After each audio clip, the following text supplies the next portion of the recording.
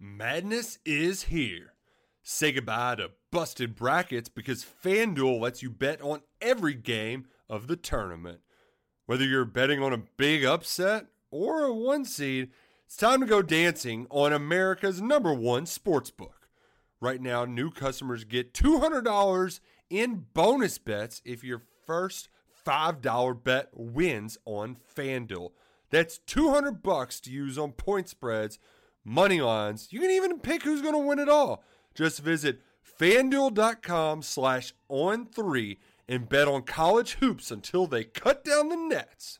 Must be 21 and older and present in select states. First online real money wager only. $10 first deposit required. Bonus issued as non-withdrawable bonus. Bets that expire 7 days after receipt. See terms at sportsbook.fanduel.com. FanDuel is offering online sports wagering in Kansas under an agreement with Kansas Star Casino, LLC. Gambling problem? Call 1-800-GAMBLER or visit fanduel.com/RG in Colorado, Iowa, Michigan, New Jersey, Ohio, Pennsylvania, Illinois, Kentucky, Tennessee, Virginia, and Vermont. Call 1-800-NEXT-STEP or text NEXT-STEP to 53342 in Arizona, 1-888-789-7777 or visit ccpg.org/chat. In Connecticut, 1-800-9-WITH-IT. In Indiana, 1-800-522-4700 or visit ksgamblinghelp.com. In Kansas, 1-877-770-STOP in Louisiana. Visit mdgamblinghelp.org in Maryland. Visit 1-800-gambler.net in West Virginia or call 1-800-522-4700 in Wyoming. Hope is here. Visit gamblinghelplinema.org or call 800-327-5050 for 24/7 support in Massachusetts or call 1-877-8-HOPE NY or text Hope NY in New York.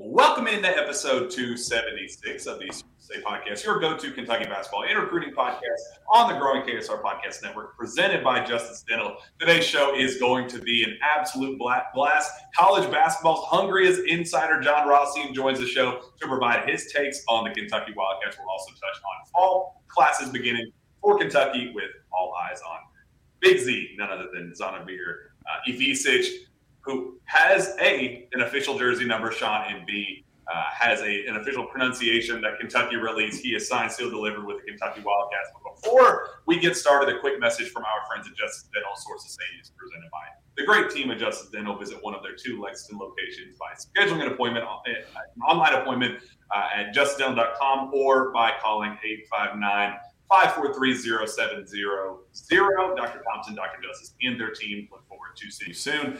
Sean Smith, we are absolutely thrilled to make this happen today. It was a whirlwind of a day where you'll see later in the show, our listeners right now, you'll see that I was like dripping sweat up at the KSR offices. It was like 95 degrees up there, but we got the chance to sit down with Jon Rothstein to dig into the nuts and bolts of this Kentucky basketball roster and really get a national take that isn't reliant on hot takes and past prejudices and judgments of John Calipari. It is what the actual national feel for what this Kentucky basketball program is under John Calipari. Really, really exciting stuff. I think fans are going to really enjoy it, and I think they're really going to enjoy what he has to say in particular about one diaper dandy in particular in Justin Edwards.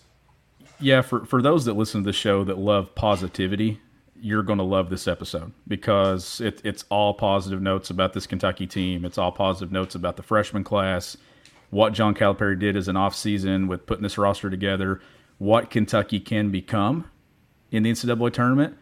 And he even talks about some of the near misses that Kentucky's had since 2016 that when you kind of peel it apart, Kentucky was a shot or two away from making runs to the Final Four. We go in depth with a lot of topics. Really good episode. You and I had John on when we hosted KSR a couple of summers ago, but I don't think we'd ever had him on this show before, so it was good to get him on. And especially this time where me and you go back and forth, we're like, okay, what's the plan this week? Because there's not been anything really change, but we still wanted to kind of find a way to get creative, and we talked a number of topics, and I think people are really going to enjoy this episode. Yeah, I think this is a great time to our opinions and thoughts and analysis has been just absolutely regurgitated over and over again on this show. There's not much left for us to give with the current roster until fall classes have begun. But until, right now we're in the midst of workouts, but until the actual practices continue and we can get intel on how things are going, who's standing out, who's building on what worked in Toronto, there's really nothing left for us to give in this current landscape beyond recruiting stuff. And we'll dig into all that. So right now we're basically dedicating our time to getting outsiders' perspectives of this program to see what the national vibe is, the local vibe, the recruiting vibe, those sorts of things. And we're also working on some other very special guests in the very near future, Sean, that I know fans are going to be thrilled about. So we've been on a nice little run. I know that the feedback was quite mixed last week with Jeff Goodman. In fact, Athir Kader has just lit us up. He basically promised to never come back to our show ever again if Jeff Goodman ever laid his eyes and ears on this platform ever again. So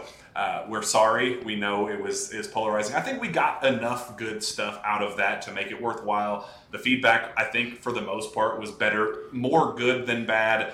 And it's different. We're in the dog days of summer. It's different. We need stuff like that, and I think it was worthwhile in that realm. And I think we're going to get a nice 180-degree flip today with Jon Rothstein because it's a very positive show. And that's what I was telling you before we went live, is it lined up with what we have coming today. We had to have the conversation that we had a week ago. It created a lot of topics. We debated it. We said our part. He said his part. We're moving into an episode today that is a ton of positivity about what Kentucky did as an offseason, how they got here, what they can be. I think our listeners are really going to enjoy what Jon Rothstein has to say. And John's probably one of the funniest Twitter follows, especially during college basketball season. And we know that he doesn't sleep very often when the season starts and things. So we're going to talk a lot about that. We're going to talk a lot about what Kentucky can be and just kind of how he evaluated Kentucky's trip to Toronto. Said some really good things about Trey Mitchell and the offensive style of play, the thing that me and you have been talking about now for 5 or 6 weeks that we saw. He kind of said those same things, and you're seeing it from a national guy and hearing it from him too. So a lot of good stuff coming your way for this one. Yeah, really looking forward to that. And I think I had my mic messed up. I had it going through my computer instead of this, so I should be sounding better on my end. Cool.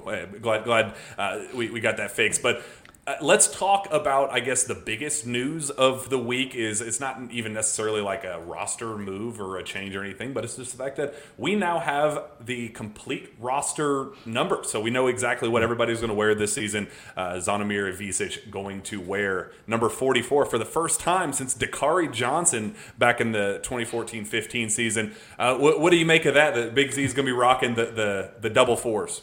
I don't think that was a number that I would have predicted for him to wear. And I think when we started talking about it and you mentioned Dakari Johnson, I'm like, man, that's not a number that's been worn a lot at Kentucky, especially under John Calipari. So it's cool to kind of see him, leave his mark on that jersey and stuff. And that's one where I'm trying to think who are the greatest 44s to wear a Kentucky jersey. Chuck Hayes comes to mind. I'm pretty sure he was 44. So there's some out there. I'm sure some people will be putting them in the comments, but that is not the one that I would have predicted him to wear.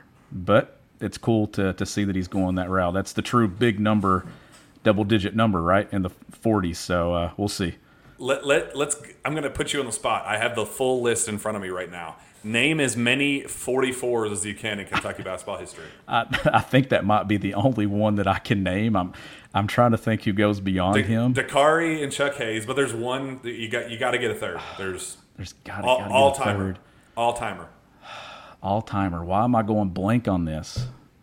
It would be horse hockey if you don't get this. Really? It would be an all-time scoring disaster if you did not get this. I like the horse hockey, and I like the reference there. Like that one gave it away. But no, I was trying to think. I almost said Jamal McGore, but I was like, wait, he's 42. So no, that's that's a number that I don't really think of a lot when it comes to Kentucky basketball. I mean, you have the numbers that have been worn like 20 plus times, but it's really cool to see. Let's see how he leaves his mark on that. Maybe maybe 20 years from now we're making a reference to remembering him wearing it. The full list: Dakari Johnson, Chuck Hayes, Yumel Martinez, Jeff Ginnin. These are all before my time. Robert Locke, Charles Hurt, Scott Courts, Bob Fowler, Steve Lockmuller, Dan Issel, Brad Bounds, Cotton Nash, that's a big one. Ooh, that is a big one. Bill Lickert, Phil Graumeyer, and Cliff Dwyer make up the complete list of former Kentucky stars, quote unquote, to wear it. And Ivisic joins that list. It is move-in week. It is freshman orientation week. It is the start of fall classes. Right now, we're just in the mix. I think we talk with John about this later in the show.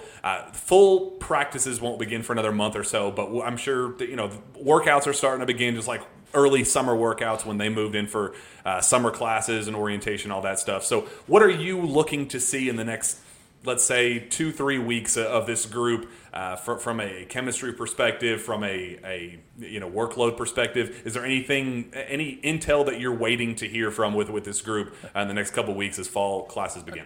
I don't think it's as much as what I'm waiting to hear as much as is what I'm waiting to see. And I want to see how active these guys are. Does the Breakfast Club thing become a trending topic throughout the late summer and into fall? Are they posting to their Instagram stories in the gym at 5:15 in the morning or at midnight getting extra shots up? That's kind of the intel that we will get from their side, is how often do we see these guys in the gym on video or on Instagram stories, things like that. So that's where I'm trending with this, is who are in those groups.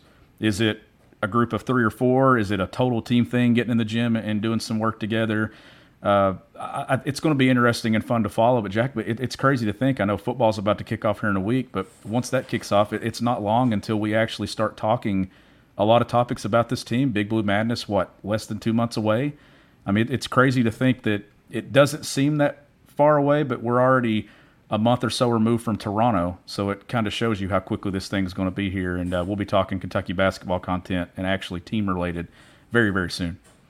I mean, just from a timeline perspective, it's time to put their money where their mouth is in terms of guys getting back on the floor. John Calipari, when Ugo went down with his foot issue at the scrimmage before the Global Jam, he said a couple of months, and the loose timeline was September for his return. It is now August 22nd.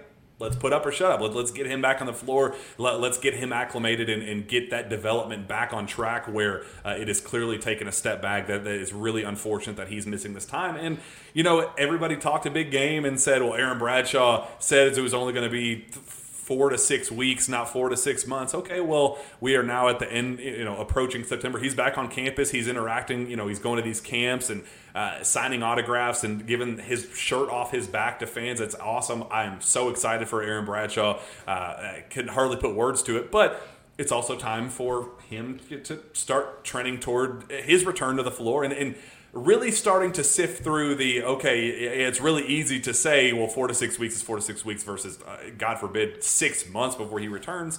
Okay, if the boot's off and he's ramping things back up, when's he going to get back on the floor? That's what I'm looking forward to getting those first reports of, all right, Bradshaw is back, let's get this thing rolling.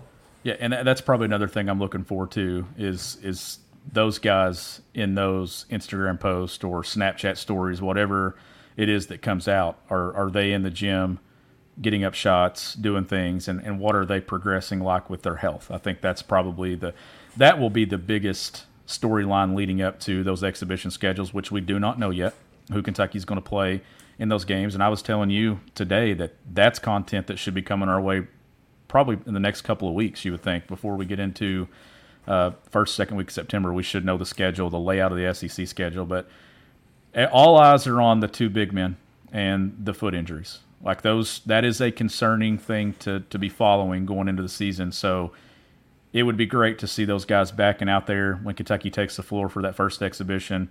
Maybe they're not competing in Big Blue Madness or something like that, but I think the hope would be that those 2 guys are ready to roll before we get to November, because if they are, then Kentucky's at full strength going into the year, avoiding hopefully nothing that happens leading up to the season. And the reason why you bring in a guy like Zvonimir Ivisic is a just-in-case policy for everything we just talked about. If it takes just a little bit longer to get Ugo back on his feet, no pun intended, if it takes Aaron Bradshaw just a little bit longer and he trends toward the timeline that the people that were actually involved were saying as we're probably expecting September, October return for him, I think that is why you bring in a guy like a Vicic to kind of be that placeholder so you can continue to do what was working in Toronto, continue to play that 5-out style, and really, Aaron Bradshaw and Vicic at the end of the day are going to be interchangeable with what they do. I think big picture, you want to get everything around Aaron Bradshaw working the way it needs to, so when Bradshaw is back, he's going to be a seamless transition. It's not going to be a clunky fit once he eventually returns to the floor. No, and my hope for this team is that they're healthy when the year starts. I hope that it's not something with any of these guys that drags into December or even into January. Like my hope is November they're at full strength, because I think one thing that can really derail what you're doing is when you're trying to make pieces fit that haven't been there from the beginning of practices, then you're trying to maybe force guys in. And let's face it, if Aaron Bradshaw isn't healthy for some reason to begin November and he gets healthy in December, Kentucky's going to try to make that work. He's that talented. But I'm just afraid that if you get to a point like that where you're having injuries and then trying to move someone in, that it could mess up team chemistry. That's why I'm hopeful that they're healthy when the season starts, or at least a game or two into it. That way they're not trying to blend that. And during a part of the schedule that I think is very important this year is the non-conference, because they play a lot of marquee games, and we talked to John about those with the Kansas, North Carolina, Gonzaga matchups. There's a lot of positive talk. I know you and I've kind of teased this on this show, but I'm hoping people stick all the way through the interview, because you get talk about the schedule. There is really positive intel on Big Z that John shares. There's a lot of good stuff. We talk about the point guard position in DJ Wagner. There's all these topics that we talked about this offseason. We hit on them in this interview as well. Yeah, I'm really looking forward to that. Really good stuff. We have a couple. If you have any quick questions, we're not going to keep this part too long, but if you have any quick questions, make sure you get those into the chat as quickly as possible. There are a couple that we can hit on before we get out of here and get to Jon Rothstein's interview, but before that, a couple housekeeping things for us. The Source Say podcast is also brought to you by our friend Andy Ludicky and MyPerfectFranchise.net. Are you ready to leave the corporate rat race for the American dream, looking for a side hustle while working your current job, wanting to diversify, build wealth, and or leave a legacy? Andy can help, and is a franchise consultant as well as franchise owner, and helps people find franchises that fit their skill sets, financial requirements, time to commit, and more. His services are 100% free, and he's here to help. If you have any questions about business ownership, you can learn more and contact Andy anytime at www.myperfectfranchise.net. And our new friends at Game Time, absolute blast. You have your own personal experience with Game Time that I know you're very excited to share. But look, there's nobody better out there in the ticketing world than Game Time. You don't get as interactive. You don't get as seamless and user-friendly as you get with what Game Time is providing. It's the fast and easy way to buy tickets for all sports, music, comedy, and theater near you, with killer deals on last-minute tickets and their best price guarantee. You can stop stressing over the tickets and start getting hyped for the fun you will have. Sean, I know you have your own personal experience that you were just dying to share with the class.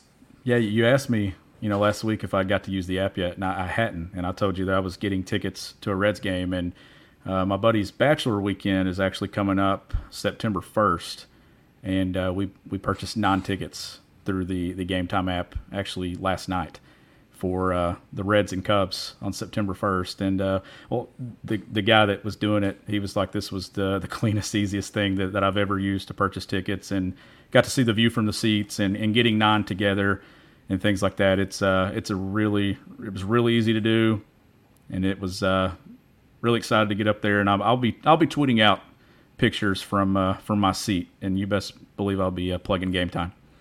Forget planning in months in advance. Game Time has deals on tickets right up to the day of the event, as Sean put it literally last night. Yeah. Got these tickets. Get exclusive flash deals on tickets for football, basketball, baseball, comedy, concerts, theater, and more. The Game Time guarantee means that you will always get the best price if you find tickets in the same section and row for less. Game Time will credit you 110% of the difference. It's the fastest growing ticket app in the country for a reason. Snag the tickets without the stress with Game Time. Download the Game Time app, create an account, and use promo code KSR for $20 off your first purchase. Terms apply. Again, create an account, redeem code KSR for $20 off. Download Game Time today. Last minute tickets, lowest price guaranteed. Let's go through a couple of these questions and get the heck out of here.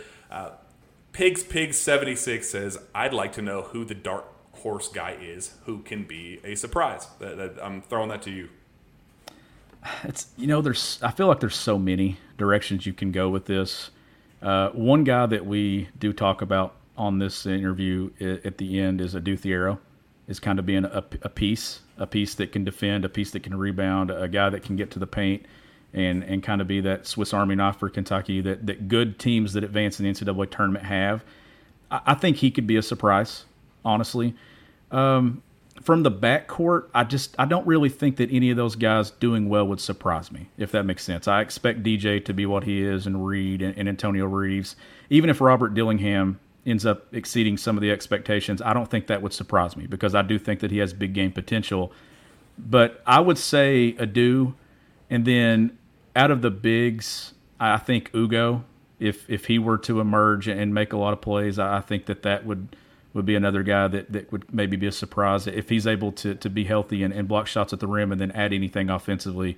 But to me, Adu Thiero is probably the pick because I think that his versatility to be able to play multiple positions, do multiple things, and defend, especially early on. And, Jack, there's something to be said about not just experience, but Kentucky experience. And he and Antonio Reeves are the two guys that are on this roster, and Ugo, that have experience wearing a Kentucky jersey. And I think early on, that maybe trumps some of the other areas on this roster that I think that's going to get him some opportunities early in the season for sure. Brian Stewart says Dickie V ranked Kentucky at number 13 preseason. Too high, too low. Thoughts? You'll hear more about this exact topic with Jon, and I don't want to give away too much of what he's going to say. Again, the whole point is to listen to his awesome analysis. He did awesome stuff. We really appreciate him coming on. I agreed with his analysis. I think it's okay to be on the conservative side, to start the season, go lower, and let them work their way up. I think that the path for this team is going to be the 2013-14 path. The roster, well, I think the preseason expectations were too high for them. They probably should have started about where Kentucky's going to be with this team and work their way up and let them train at the right time, peak at the right time going into January, February, March, peak core of SEC play. So I think 13 might be a little, I'd say, high for right now. I think 15 to 20 is a very safe spot right now, but I think at the end is all that matters, and I think at the end they will be in position to contend for a Final Four, and I think at the end of the day, that's what Kentucky fans care about. Yeah, I actually would prefer them to be somewhere around 13 to 15 in that somewhere in the mid part of that top 25, because to me, I think there's a lot to be said about working your way into that top 10, top 5 than it is starting there, falling all the way out if you lose a game or two, and falling into the 20s, possibly falling out of the top 25, then trying to kind of claw your way back into it. But in college basketball, I don't think it matters, where you start. You see plenty of teams that do not begin the year ranked that end up being top 4 seeds or top 5 seeds in the NCAA tournament late. So I actually like this because it is different. Not often do we get to see Kentucky starting outside the top 10. Even when they replace a lot of new faces, how many times have we seen them number 5, even number 1, number 2, and then the next thing you know, you look up in late December and they're 22nd, 23rd, and we're going, what's wrong with Kentucky? Well, maybe nothing really is wrong with Kentucky. Maybe that's just they were overvalued at the beginning of the year, and then here they come with a surge. I'm okay with where they're at. If that's where they end up falling in a preseason AP poll, or even a little bit lower, even at 17, 18, I'm okay because it's not the weight of the world on their shoulders right out of the gate going up against Kansas. They're going to have plenty of opportunities to prove where they belong in the polls.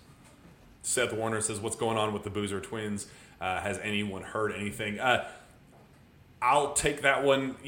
Yeah, I continue to hear that Kentucky feels very good about where things stand there and that they're going to continue to push.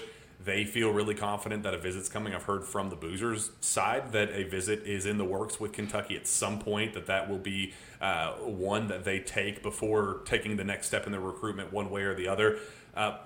Cooper Flag reclassing does not help Kentucky, unfortunately. I think it creates a cushion on Duke's side to make up, I think, some of those frustrations that they do feel about not being prioritized. That, yes, Duke has been going all in on Cooper Flag in that same 2025 class, and I think that they've kind of felt like, well, if you think that we're a lock to come to your school, you're going to learn the hard way that that's not the case. And I think that Duke is going to pivot after inevitably landing Cooper Flag, that they're going to go back to the drawing board and say, well, you've always been our priority. We knew that you were going to be a 2020, that Cooper was going to be a 2024. So I think Kentucky's going to have to make up some of that, and I'm hoping that the Boozers see through that, because before Cooper was a guarantee to reclass to 24, Duke was still prioritizing Cooper over the Boozers. So I'm hoping that they see through that. And I think it's important that Kentucky is recruiting Caden Boozer just as hard as Cam. Cam's a star,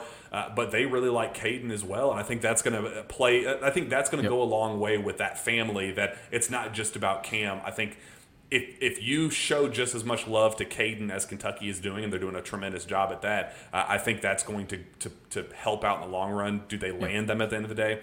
I think they have a better shot than most think, but it's at least interesting nonetheless. It is important that they don't just view him as a bonus piece, that they're recruiting him as a priority as well. And I think that, like you said, that goes a long way. And, building those relationships. And Kentucky's there in contention for it. And Kentucky certainly believes they have a shot. Yeah, absolutely. Let's get out of here with this. I think we've hit all the – is Jon Rothstein Trilly Donovan? Well, we've had people saying that I'm Trilly Donovan. They're saying that you're Trilly Donovan. Now is Jon Rothstein. Now we've had people ask about Andrew Slater. We've had people ask. It's the ideas and possibilities are endless with this one. Do you think Jon Rothstein is Trilly Donovan? I don't know. It's at this point, Trilly to me feels like somebody we definitely know. It's somebody that's certainly plugged in at a level that is just unreal. But it's one of those that I don't think I ever want to know who Trilly Donovan is. I think I always want it to kind of just be what it is. And I don't ever want to know who Trilly is. I want it to keep going, and just, man, you talk about a source for knowing things ahead of time. Just unreal. Whoever it is doing an excellent job of getting insider content. I love the athletic feature that was done on him, where he was like, oh, yeah, you do not get me on camera. You get my voice. Anything else, I think he revealed, I'm 32 years old and I'm from the Northeast, and that's all you get to learn from me. So fascinating stuff. I really enjoyed that. Ian Hart says Reed Sheppard is going to be the first player in school history to lead us to 4 straight titles. Amen, brother. If that's the case, man, build a statue of Reed Sheppard, and I cannot freaking wait. That's going to be a blast. I think that's it. Prepare for an awesome weekend. A lot of fun stuff. Oscar Sheboy is in town. I'm going to be participating in the Players First, or I guess it's now the John Calipari Fantasy Camp. I will be there. I will be making a fool of myself. We'll have some video coverage here on the KSR YouTube page that fans are going to really enjoy, making fun of me. Hopefully I shoot better than 44% from the free throw line. Again, I led the event in field goal percentage. That's all we need to talk about. I made the shots when they actually mattered. Forget my 44% free throw efficiency. It was terrible. Jacob Toppin got in my head. It was not fair. I will do better this year. I promise. I've been going to the gym every single morning, getting my shots up. I promise to redeem myself this year. We will have video evidence to prove it this weekend. And then at the conclusion of that, we have Sean Smith actually coaching at Oscar Sheboy's youth camp, which will also feature the entirety of the Kentucky basketball team, where we will know one way or another. I'll be there, boots on the ground on campus with the team, so I'll know if Avicic has arrived yet and what the process there. I'll hear that firsthand because I'll be there. You will also be there firsthand. You'll see at the youth camp because the basketball team is volunteering there. They're going to coach there with Oscar Sheboy. That's going to be a blast. And then a very special surprise after that we can't tell you about yet, but it will also feature Oscar Sheboy. That's going to be an absolute blast that we'll also feature right here on this KSR YouTube channel. So this KSR page is going to be the place to be this weekend. Yeah, it is. I'm looking forward to that. I know now you're a 2-time champion in that, right? I have the hardware to prove it. Like so the free throw right over it. Yep, the free throw percentage didn't hurt you. So I'm hoping I'm expecting 70% or higher from you though this weekend in that category. I just can't have Jacob get in my head. I can't have people get in my head and I start losing focus because I'm more focused on that. I gotta have the mind of a goldfish. I have to just have short-term memory, just forget everything around me, just have tunnel vision. I have to be in the zone, be in the game, and I think it will all work out. I had a 20-10 game my first year last year, or two seasons ago, with Damian Collins, Oscar Sheboy, and Keon Brooks as my coaches. This past year we won the title, but I didn't play as well. Antonio Reeves, Grant Darbyshire, and I don't remember who my other coach was. Can't remember, but I promise this will be my this will be my best year yet. Third year best year. We're going to have to break down this film too next week. Like we're going to have to break down your game. I want to see this tape. We are going to have Steven get footage of us, and I want us to dive into it. I hope it's like a positive film breakdown and a takeaway where you guys can actually break down the X's and O's and be like, wow, look at this back cut. Wow, he found his off-ball movement was just tremendous. But it would be like the worst ego hit in the world to be like, yep, Jack, look, you guarded with the offhand here. Your footwork was a disaster here. You didn't follow through on your shot here. I'm either really excited or very nervous about how this is going to unfold. As Cameron put there, were you playing at the Global Jam? So remember, we can't evaluate too much. The Global Games. Yeah, the Global Games. Yeah. Good Lord. Awesome show, guys. We appreciate you. This was just the appetizer. The actual entree is coming up. Jon Rothstein does awesome work. We appreciate what he does for CBS Sports, his own podcast, the Quip King in terms of college basketball. There's nobody. I think he said that he's having a kid in the next month or whatever. So next week, he said he's just never going to ever sleep again. I know he said that he will sleep in September, but I don't think he's going to be able to do that either. So be excited for Jon Rothstein. His stuff is awesome, and we'll go ahead and get the heck out of here. Sean, where can fans find your work? You can follow me on social media at GBB Country. You can find me on Twitter as well, at Jack Pilgrim KSR. Reach out to me via email, jpilgrim@KentuckySportsRadio.com. With that, we'll be back next time for the Jam Packed Sources Say podcast. We will see you then.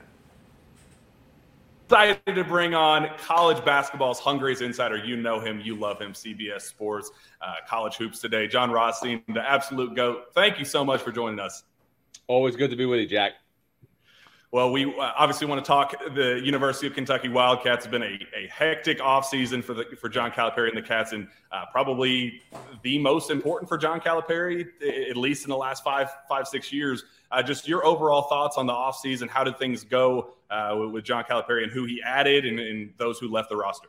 You know, the way it came together, I think Kentucky's in really, really good shape to have a terrific season. You know, I had the privilege of calling the Jordan Brand Classic for CBS Sports in the spring. And as you guys know, multiple players in Kentucky's freshman class, Robert Dillingham, DJ Wagner, Justin Edwards, were all in that game. And all three were really, really good players. But Edwards is a player that I think people will see as early as Thanksgiving that has a chance to be an All-American during the 23-24 season. I thought in that game, the Iverson Classic, that Justin Edwards was just terrific from tip to finish, can play different positions, can handle the ball, can initiate offense, but also Justin Edwards does not lose 50-50 balls. It's almost like when he's involved in those types of situations, they're 90-10 in his favor. So I am a big buy stock now guy in Justin Edwards. I think he's going to be one of the best players in the country during the upcoming season. And look, I was a little concerned, as other people were as well, with Kentucky's lack of experience, especially up front. But adding Trey Mitchell late, a grad transfer from West Virginia, and then adding obviously another big from overseas rounds out that front court. And look, Kentucky's going to have stern competition in the SEC, but I think this will be one of the better recruiting classes that John Calipari has had in a long time. And there's also veterans now to anchor that class, not just up front, but also with Antonio Reeves. And John, we got to see Trey Mitchell in Toronto. Did you see anything different from his game that maybe you didn't see at UMass and other stops? The big thing, guys, that I took away from those games in Toronto was Trey Mitchell gives you a different look up front. He is the polar opposite of Oscar Tshiebwe. And now all of a sudden, if he is playing as a face-up 5, the driving lanes are more open and it's more conducive to play a 4-out look with Justin Edwards as a small ball 4. So I think that Mitchell's skill set aligns with the way that the roster has been constructed, because I'm looking at Kentucky's roster, and, we haven't talked in that freshman class yet about Reed Sheppard yet, but he also was very, very promising in Toronto. Love his game. But I'm looking at this team, and I'm looking at the perimeter freshmen, Sheppard, Dillingham, Wagner, Edwards, and then if you add Antonio Reeves to that bunch, I think you'd be really comfortable with 4 out of those 5 players on the floor, for most stretches. And if that happens with Trey Mitchell extending the defense, those driving lanes are going to be open for Kentucky, not just to get to the basket, but also that's going to get them in the bonus faster, which you guys know, if you're playing a smaller lineup that's filled with great decision makers and great guards, normally they're great free throw shooters. That's advantageous for Kentucky. John, obviously the front court is, the back court is what it is. Star talent. You get Antonio Reeves back. That was crucial.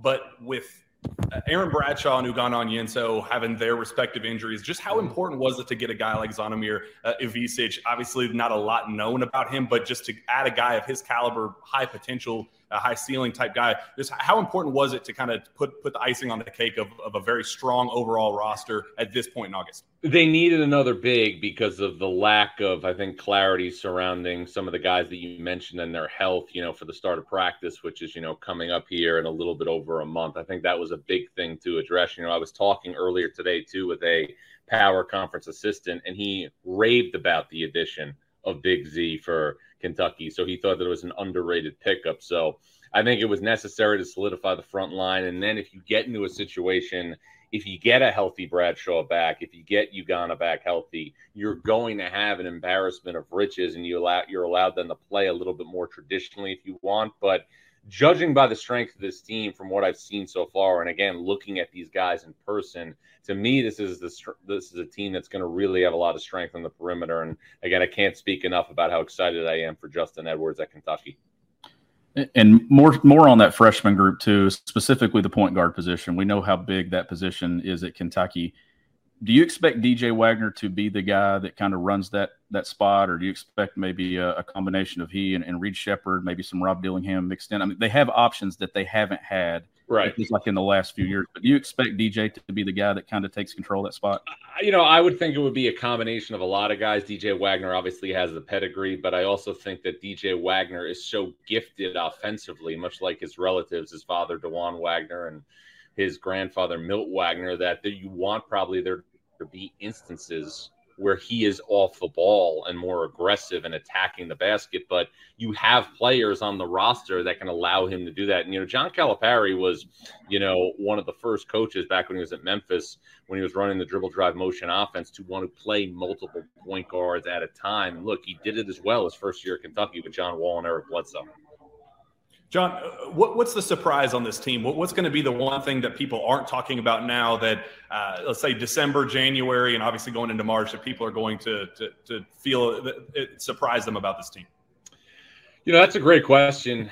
I think the big thing that I think people are going to see pretty early is how advanced these freshmen are. Now, that doesn't mean that Kentucky's going to go undefeated. It doesn't mean that they're going to go to the Final Four. But, in looking at the different recruiting classes that John Calipari has assembled, they all have a different feel to an extent. Obviously, I think that the 2014-15 recruiting class doesn't get a lot of attention because there was veterans stacked on top of that team that finished 38-1.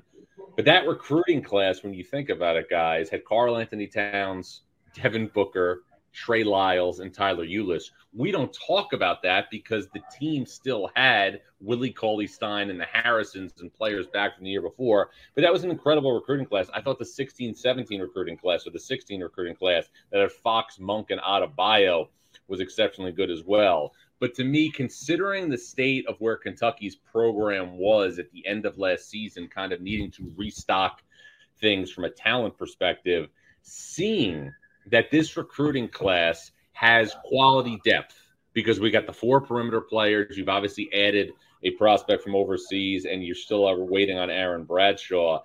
I think it's a recruiting class just based on volume that reminds me of the recruiting class that we saw in 13 that featured the Harrisons, James Young, Julius Randle, Dakari Johnson, in the sense that you've got so many freshmen that are ready to play a pronounced role because there's been, let's face it, a little bit of a passage from last season. Oscar Shibwe is no longer there. Kaysen Wallace is no longer there. CJ Frederick is transferred. I see a lot of similarities, not necessarily man for man, but in terms of the volume of this recruiting class to the one that we saw in 2013 go on a run late and come up short in the national championship game to Shabazz Napier and UConn.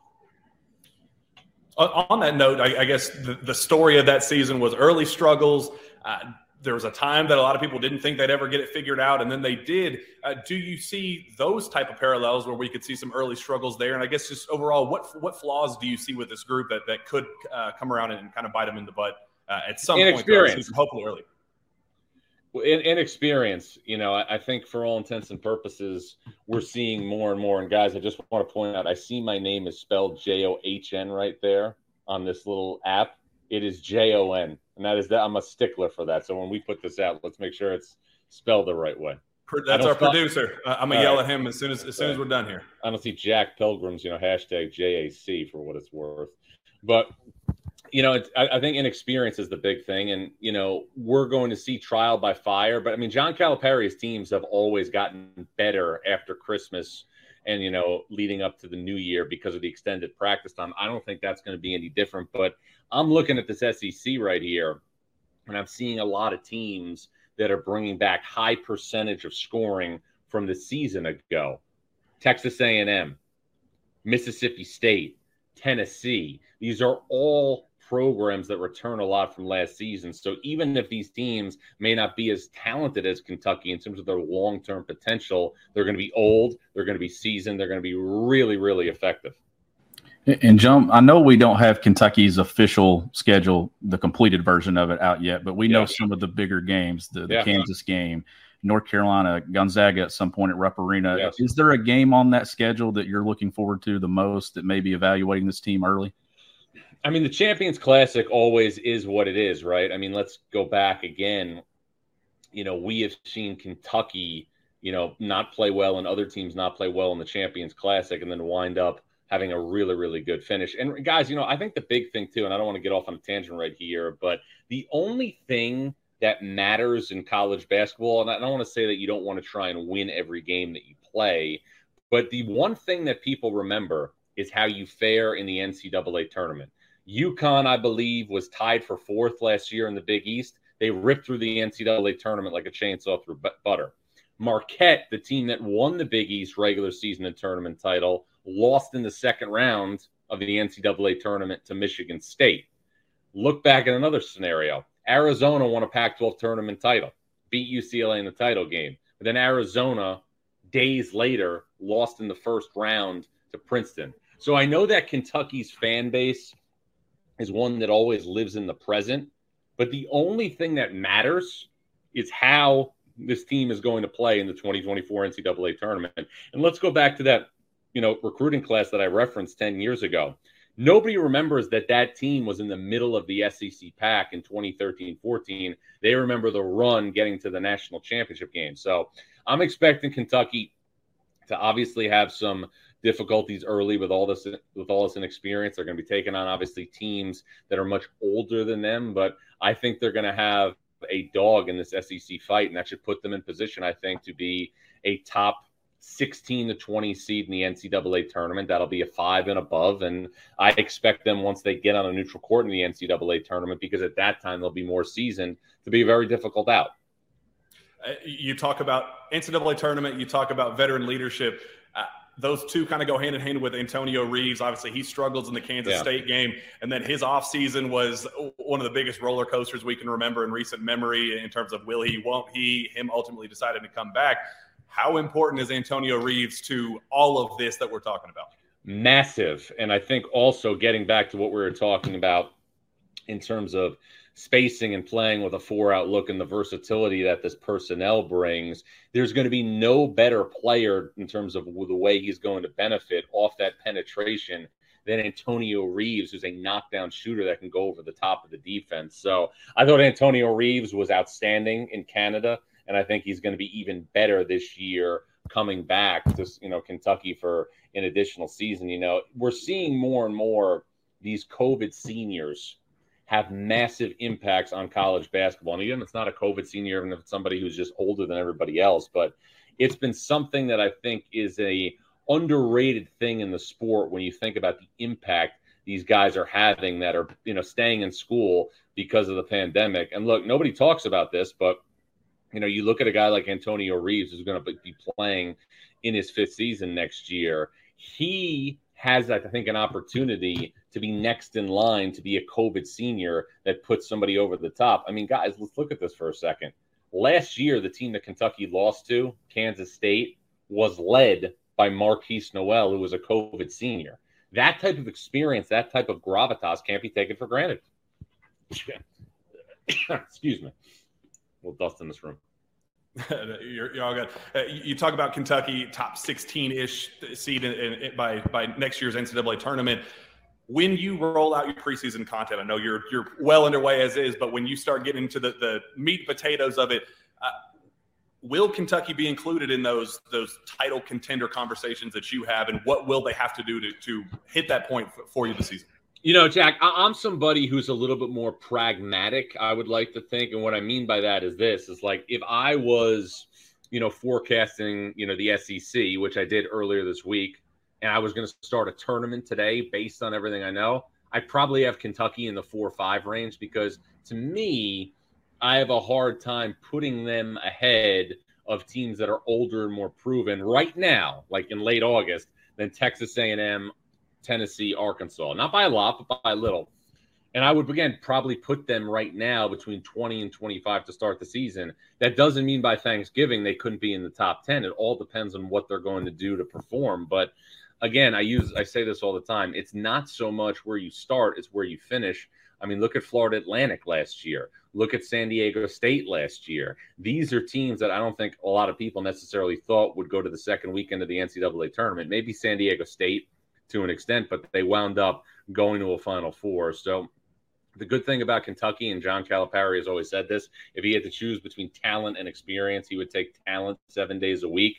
The talent in this recruiting class is legit for Kentucky. The talent in this recruiting class and the depth of the talent is better, I think, than it's been in a number of years. And again, I saw that, when I saw these guys in the Iverson Classic. And, one thing, too, that John Calipari, has told me that he likes about this group that not a lot of people are talking about, they all come from winning.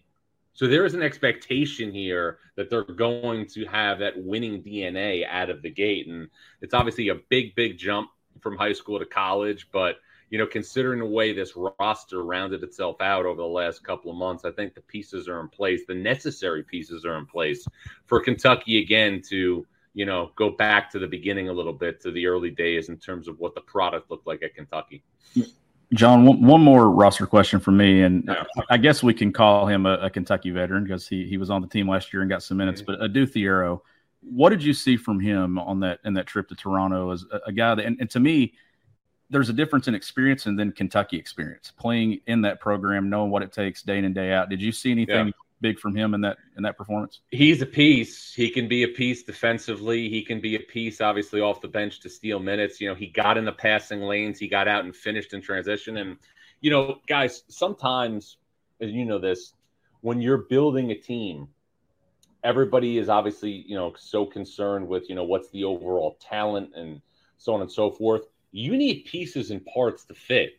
He is a piece and a part that fits together, and somebody that can know what he's good at and be good at what he knows. And you think about the teams that John Calipari had. I mean, forget about the 2015 team.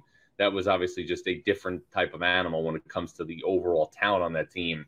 But the team in 14 that went to the title game, not a lot of people remember this, but in the Elite Eight against Michigan, Nick Stauskas was cooking Kentucky in the first half, had 14 in the first half, and John Calipari made the decision in the second half to put Dominique Hawkins on him and pretty much take away everything else on the floor. And Stauskas, after having 14 at the half, only finished with 20.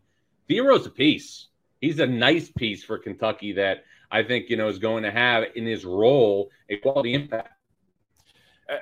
Just from a national perspective, what is the feel about Calipari? And there's no Final Four since 2015. There's obviously pressure here in Lexington about this kind of has to be the year for things to just start working out. What's the national feel about just the perception of the Kentucky basketball program? John Calipari is the leader of that program. Well, I don't want to obviously, kill this narrative in August. I know, Kentucky fans overreact, at every, TV timeout, but he's your coach for the foreseeable future because he's got a lifetime contract and he's got so much money coming to him. So he is going to be the Kentucky coach until he doesn't want to be. And John Calipari is a better businessman than he is a basketball coach because he has that contract. But when people talk about the run that Kentucky has had since the last time it went to the Final Four in 2015, I tend to look a little bit more at how close they were to going to multiple Final Fours since. And I want to take you through this.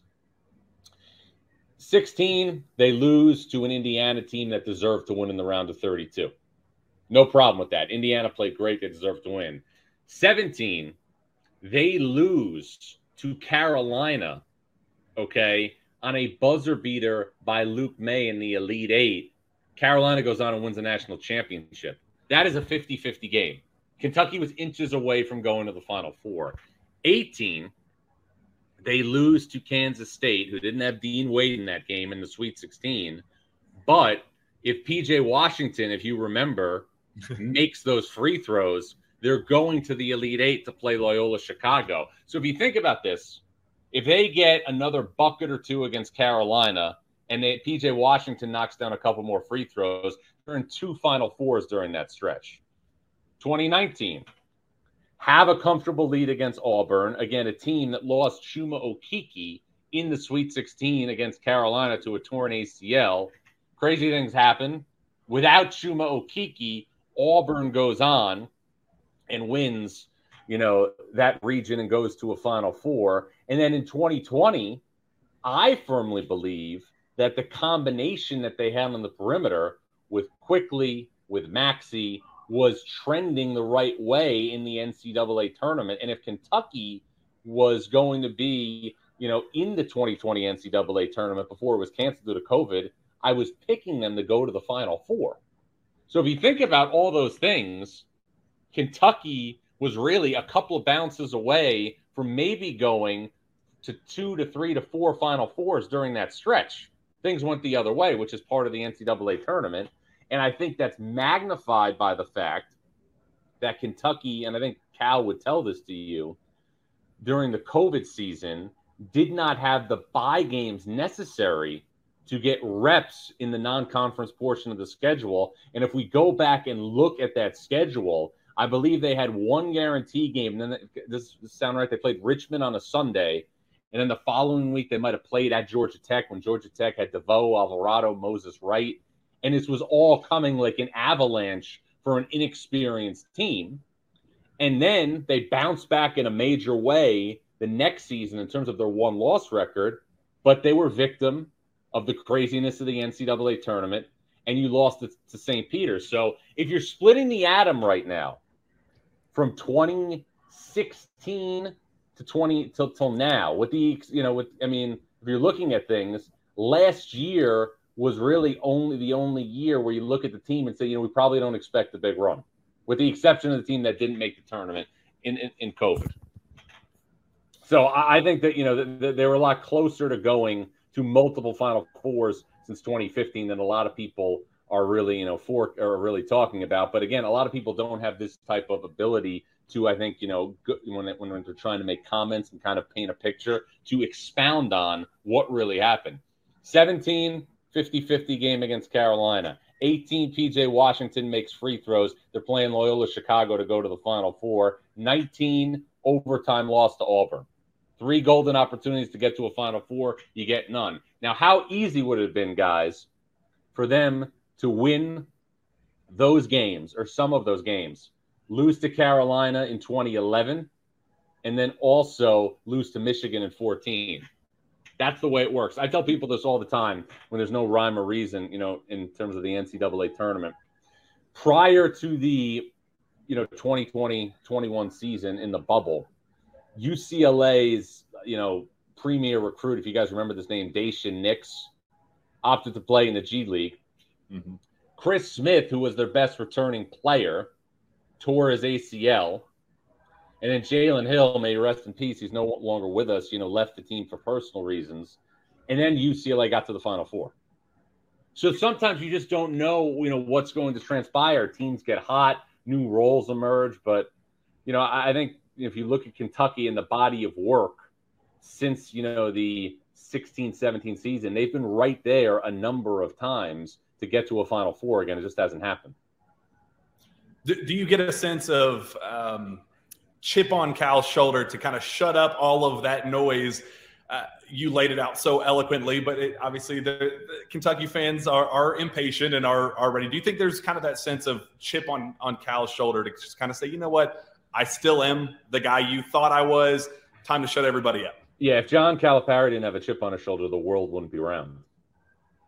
So, I think, you got to expect, especially after last season, not making the second weekend of the NCAA tournament, which Kentucky hasn't made since 2019. It's an important season, for Kentucky, but I think they're more equipped this year if they can obviously get their seasoning right and the role allocation right to go deep in the NCAA tournament. And I don't want to, incriminate, and I don't want to say, disparaging things about players who were there previously, but the upside in an NCAA tournament game of a DJ Wagner is going to be higher than the upside of what it was for Xavier Wheeler when they played St. Peter's. It just is. It's part of it. And I would even throw that in the same thing with Kellen Grady. You're having guys now come to Kentucky who are more in the fabric and the ilk of the Harrisons, James Young, Tyler Ulis, these types of guys that they used to have. And I also think, guys, part of it is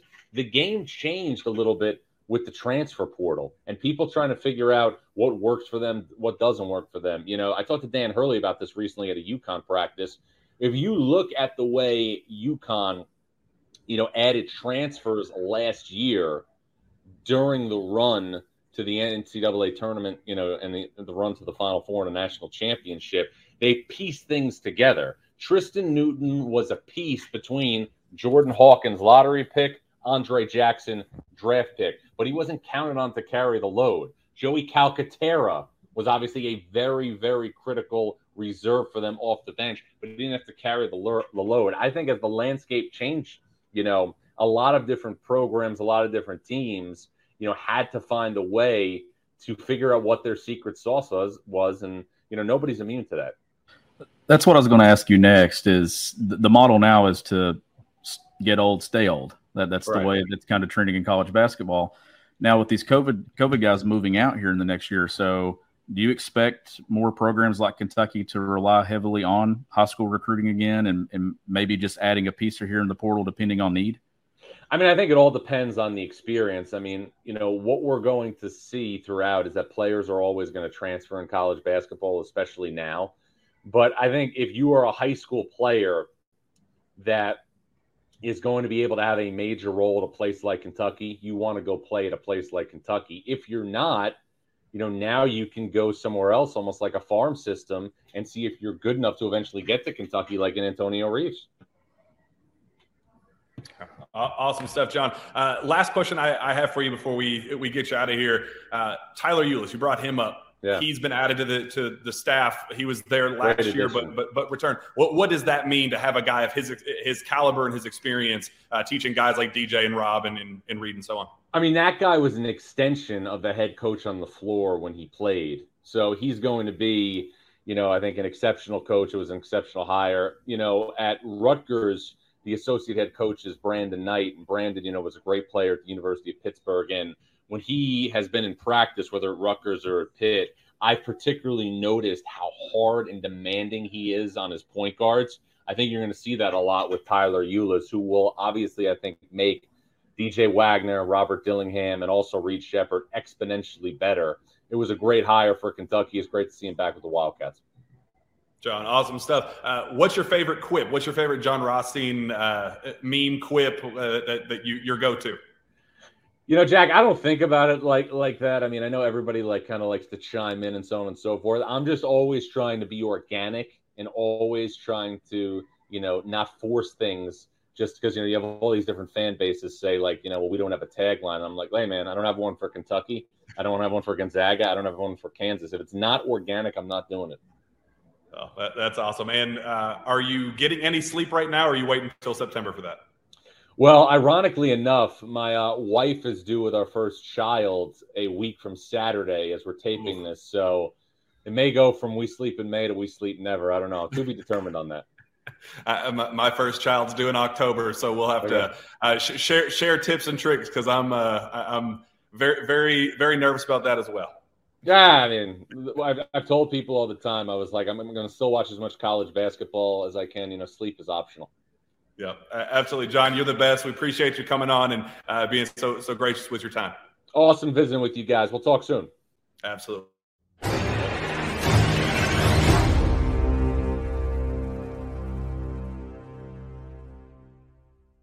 Madness is here.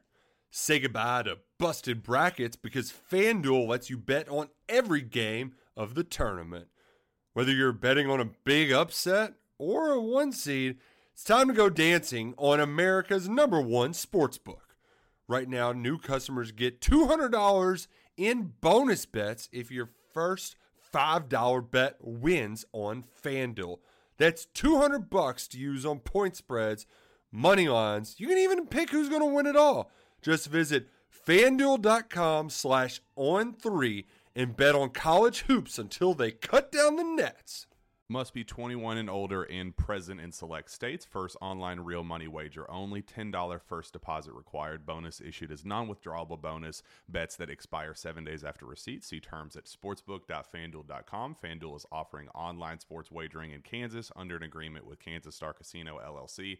Gambling problem? Call 1-800-GAMBLER or visit fanduel.com/RG. In Colorado, Iowa, Michigan, New Jersey, Ohio, Pennsylvania, Illinois, Kentucky, Tennessee, Virginia, and Vermont. Call 1-800-NEXT-STEP or text NEXT-STEP to 53342. In Arizona, 1-888-789-7777 or visit ccpg.org/chat. In Connecticut, 1-800-9-WITH-IT. In Indiana, 1-800-522-4700 or visit ksgamblinghelp.com. In Kansas, 1-877-770-STOP. In Louisiana, visit mdgamblinghelp.org. In Maryland, visit 1-800-gambler.net. In West Virginia, or call 1-800-522-4700. In Wyoming, hope is here. Visit gamblinghelplinema.org or call 800-327-5050 for 24/7 support in Massachusetts,